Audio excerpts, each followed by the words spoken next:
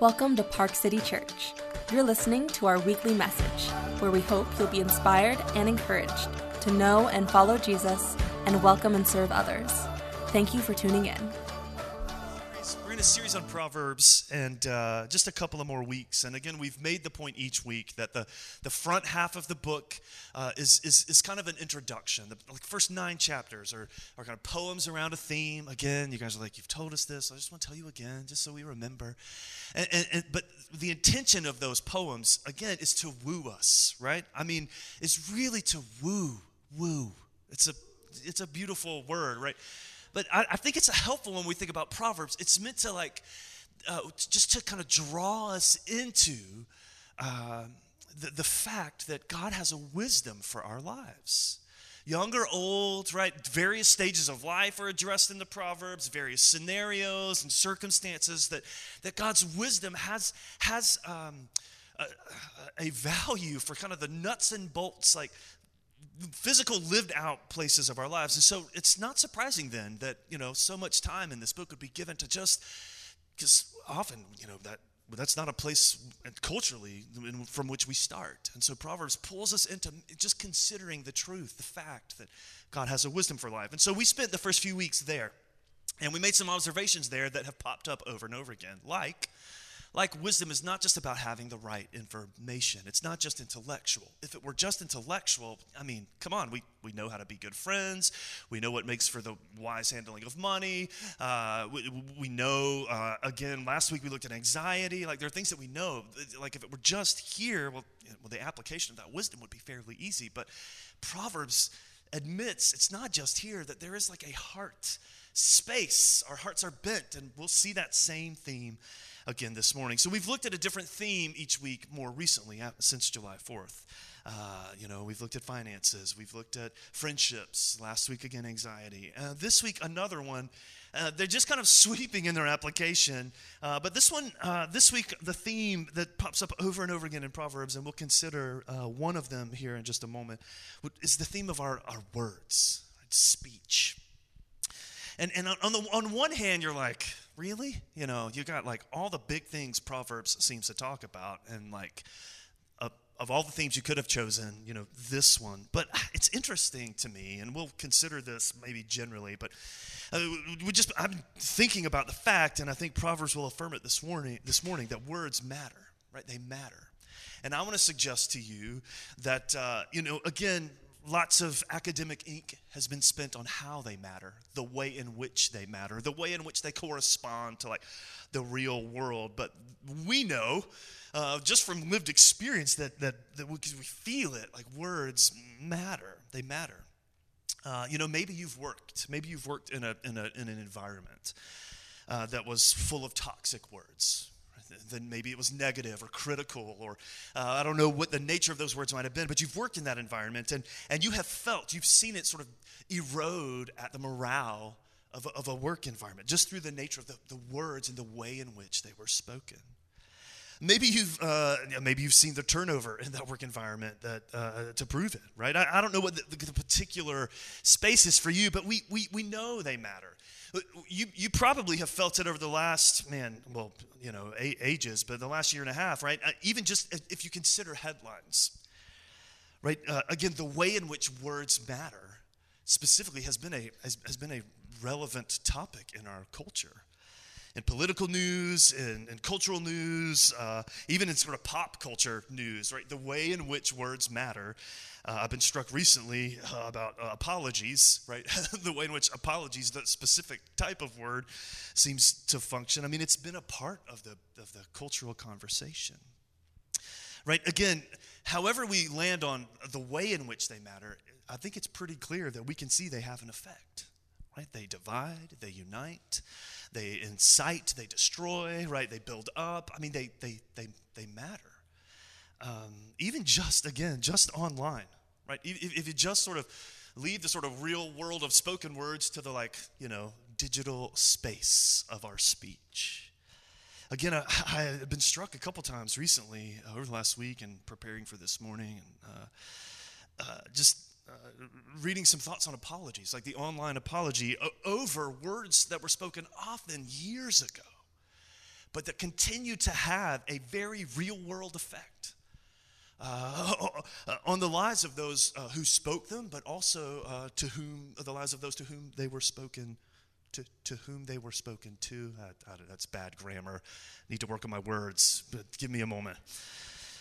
Which again, all of that to say, whatever that expression or that experience is for us, it's not surprising to me that Proverbs uses such dramatic language. And sort of the one we maybe typically go to, these are not on the screen, but Proverbs 18:21, again, it feels really dramatic, but it seems to hit close to home. Death and life are in the power of the tongue.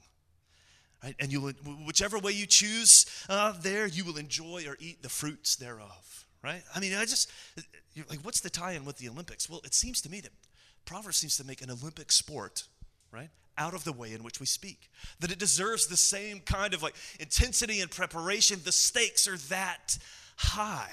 This sort of activity that we engage in all the time, often thoughtlessly, now with the digital age, often anonymously, right? This activity that is such a part of just how we function in the world. Proverbs says, riding on that moment is life or death, right? Again, the stakes are just very high. Consider a couple of other examples, right? And should you choose to refuse to consider them, I'm going to read them anyway, so just hang on and then we'll come back, right? Proverbs 11:9. This is what the wisdom teacher says. With speech, the godless person destroys a neighbor. But the knowledge of the righteous with knowledge the righteous will be delivered. So with speech, you can destroy a neighbor. Proverbs 12:18. Speaking recklessly. This one. Speaking recklessly is like the thrust of a sword. This is a vivid language, right? But the words of the wise can bring healing. Proverbs 15, verse 4. Speech that heals. It's like a life-giving tree. But perverse speech breaks the spirit.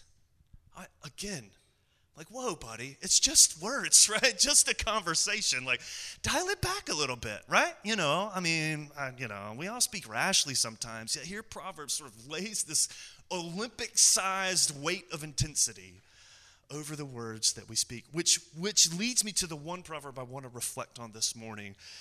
Why I think this proverb is not surprising. I used to be, this is kind of strange, but given the weight placed on words, this proverb makes a lot of sense. Hopefully I've piqued your interest enough. You're like, what proverb is he going to read, right?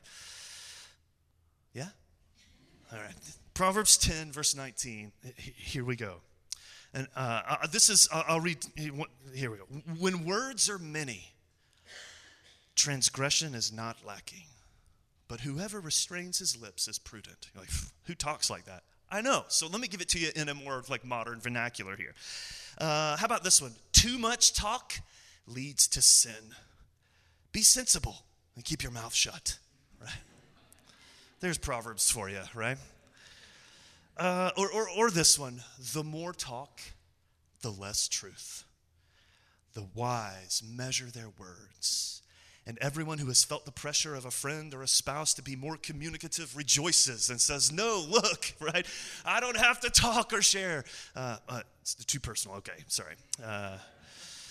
Right? It makes a lot of sense. After all the weight that Proverbs has put on words, right? Well, that makes a lot of sense here.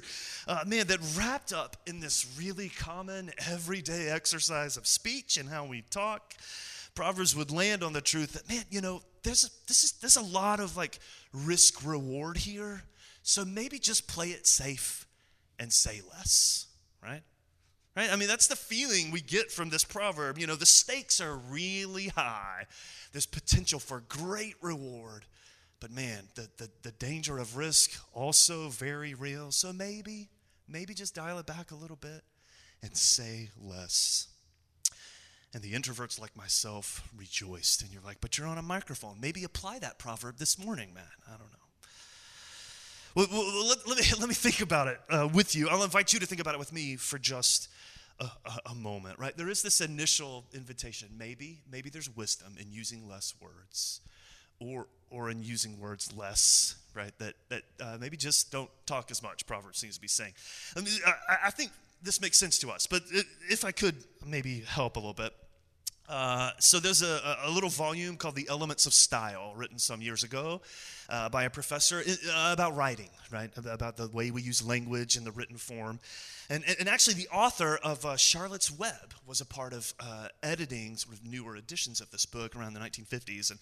And one of the rules in this book, number 17 specifically, was omit needless words. Again, you're like, Matt, some self-application here would be good, right? Just omit needless words. How often I lay my head on the pillow at night and think, if I had only omitted, right? How many needless words have I said today? It reminded me, I think I shared it on Father's Day when, it was like fatherly advice. I'd asked my dad, did he have any advice he remembered from his dad? And I'd never met my granddad in a way to remember him. And some of the counsel my dad had received from his dad was, if you don't say it, you never have to take it back. Right? I'm like, wait, that's in Proverbs. Here I was like, all right. But, this feeling of there is danger, potential danger, in how we use our words. And if you've ever been around people ever in your life, you know this to be true.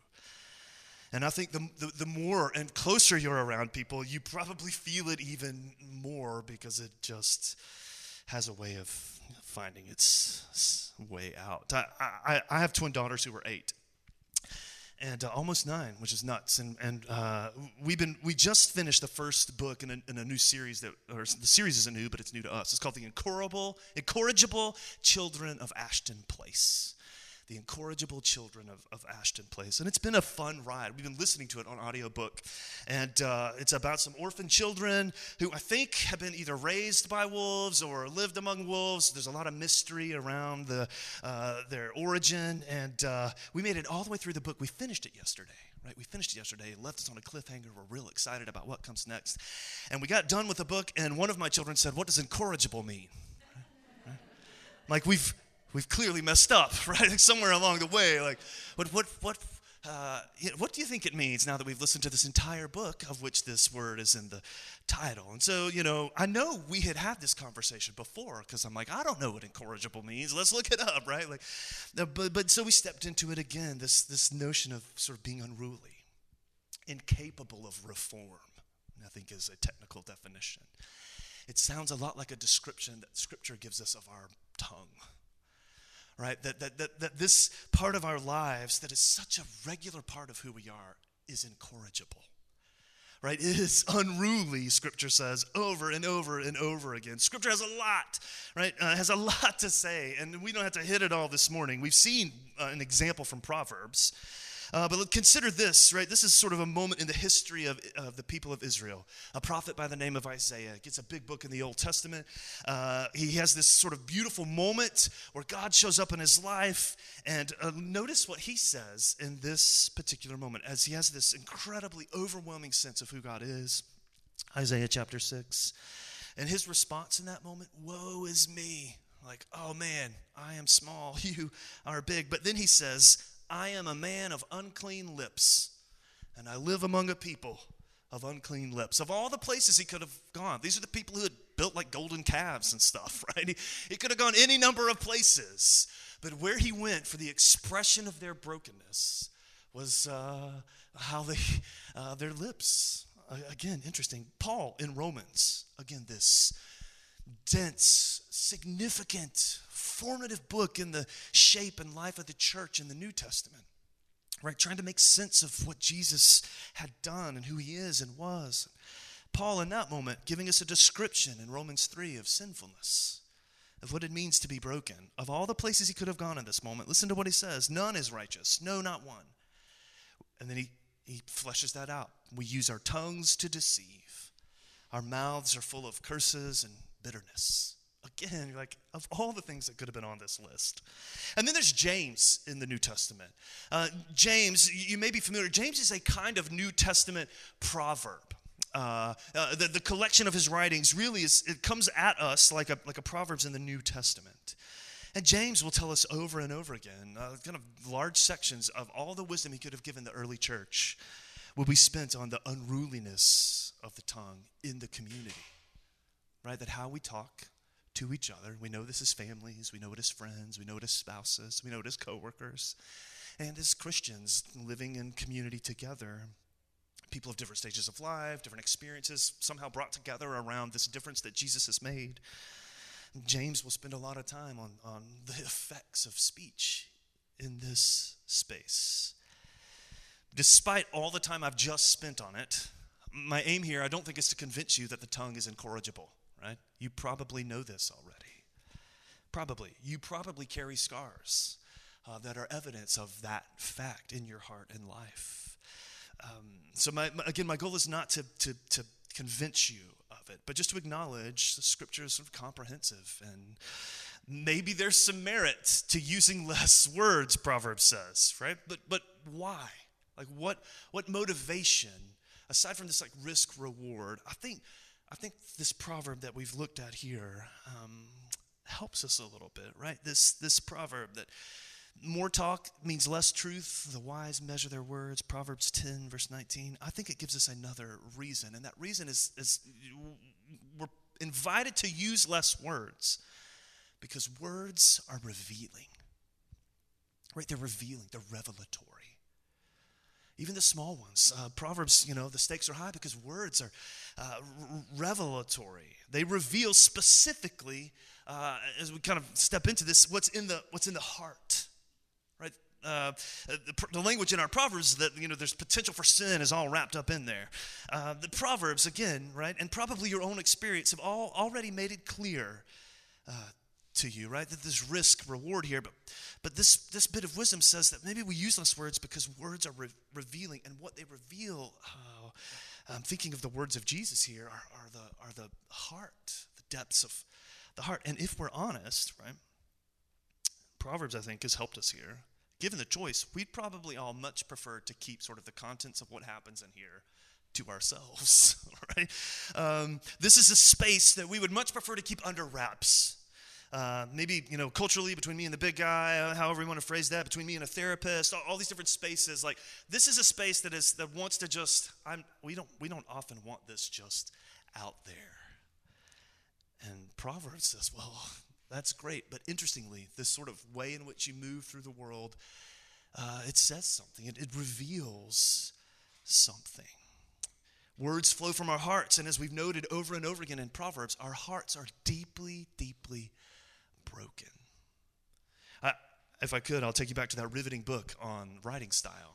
I could tell by the look in your eyes, you're like, man, I hope he circles back to that. I could get that title. I'm working on my texts, and I want to text a little more efficiently. So, okay, maybe not. But this is what he said specifically about the call to omit needless words.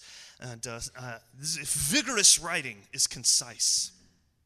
A sentence should contain no unnecessary words. A paragraph, no unnecessary sentences. For the same reason that drawings should contain no unnecessary lines, and a machine, no unnecessary parts, and you're thinking a sermon, no unnecessary points, right? This requires not that the writer make all of his sentences or her sentences short, or that they avoid all detail and treat their subjects only in outline form, but it requires that every word tell. It requires that every word tell, right? That every word carries its weight. What strikes me is that Proverbs seems to be telling us that is in fact true. Every word is telling. Every word is telling, is revealing something of the nature of what's going on inside of us. Jesus, right? Jesus in Luke 6, for out of the abundance of the heart, the mouth will speak. That words tell something. You can almost hear Proverbs pleading with us. Man, be careful with your words, because words are telling, particularly of the condition of your heart.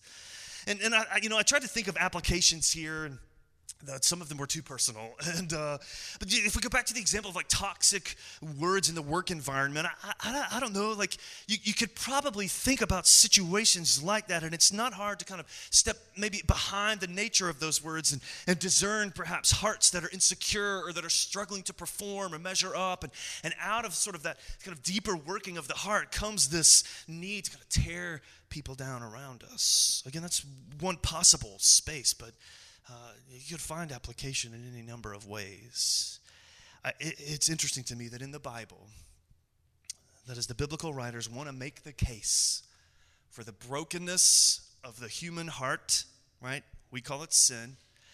Over and over again, the place they seem to start is the tongue. That when they want to make their case for, man, sometimes life, our hearts are broken, are sinful, that repeatedly they come back to the tongue, which raises the question, because like, man, again, Pastor Matt, where's the good news? We're almost there.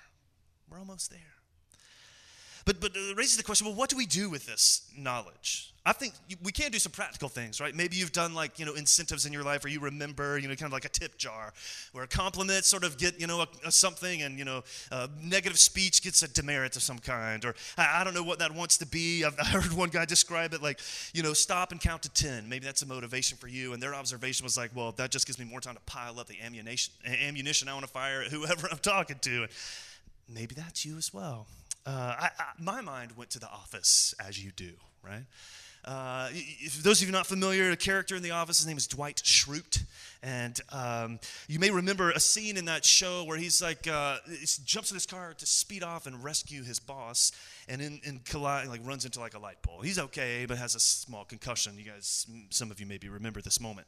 And in an effort to keep him conscious, right, recognizing now he's had a concussion, he keeps wanting to fall asleep, and they're rushing him to the hospital. Jim, his coworker and I guess friend, it's hard to say, but Jim fills a little bottle with water, and every time Dwight starts to drift asleep, just spritzes him in the face. Right? I should have brought one for effect. Because I'm like, this is what my incorrigible tongue needs, right? This is what I need. If we just have this kind of thing, right, that every time I start to say something divisive or damaging to my children, right, every time I start to blow them off with kind of a cavalier remark, every time I wanted to sort of lean into the brokenness of my own heart, dealing with my own junk, and it comes out in the way I speak to someone else, just a quick spritz in the face. I'm like, oh yeah, don't say that, right? That seems really practical, but again, I'll turn to pop culture. I think it was a Coen Brothers movie, the scene with Ralph Fiennes trying to coax a kind of country boy actor out of his accent. So say this with me: would that it were so simple. You guys want to try it? Would that it were so simple, yeah? Would that it were so simple. Are you guys familiar with the scene at all? Probably not. It makes for great comedy. Would that it were so simple.